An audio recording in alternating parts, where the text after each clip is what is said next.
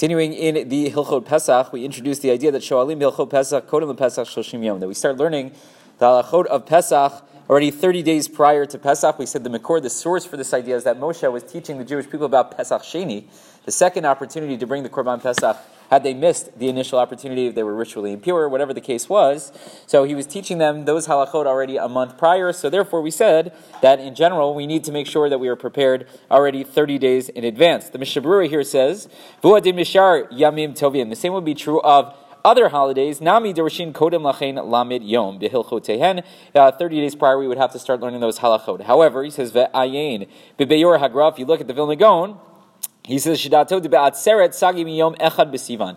Says that for Shavuot, there aren't so many halachot, there aren't any real specific mitzvot to the day, right? How much dairy do you need to eat, whatever. You don't need 30 days.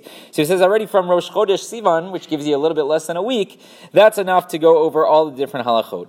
However, he says, Ve'ishamrim da'chiv shoshem yom hurak bePesach. Maybe it's not just that Shavuot doesn't have as much, so it's the exception to the rule. Maybe Pesach, requiring 30 days, is the exception to the rule. Meaning most holidays, you prepare for however long you need to prepare for. If there are a lot of halachot, so you start at whatever early time. If there are fewer halachot, you start a little bit closer to the holiday. But maybe Pesach in specific needs 30 days. Mishum sheish bahen halachot rabot. There are many, all kinds of different halachot. You go into tchinat chitim, grinding up the flour in order to make your matzah, vafiat hamatzot, baking the matzahs, right? Stuff that we're all going to do, right? Oh, no, but he talks about hagalat kelim, koshering our utensils, ubir chametz, getting rid of the chametz, mish'elu im eino sinotam kilchotehem, because if we don't get those right, if we don't do the necessary preparations as we're supposed to, Kodem LaPesach, before Pesach is done, so then let Luhu Takanta BePesach. So there would be no way to fix that once Pesach comes. Meaning if you don't have any matzah and it's Pesach, you're in big trouble. If you don't have any utensils which are fit to be used on Pesach,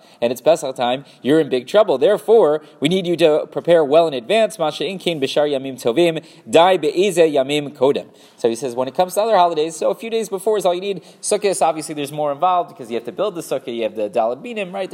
So maybe you need more time, but Shavuot, maybe not as much. So it seems like maybe Pesach stands out because there are many, many halachot that we need to learn. So God will be doing that at our minyanim. Please be sure to come on time. And then also we have our various cheat sheets that go out, so we'll try to prepare everyone as much as we can, but we should be already in Pesach mode, ready to go. Rabbi Chanan ben Akash Omer,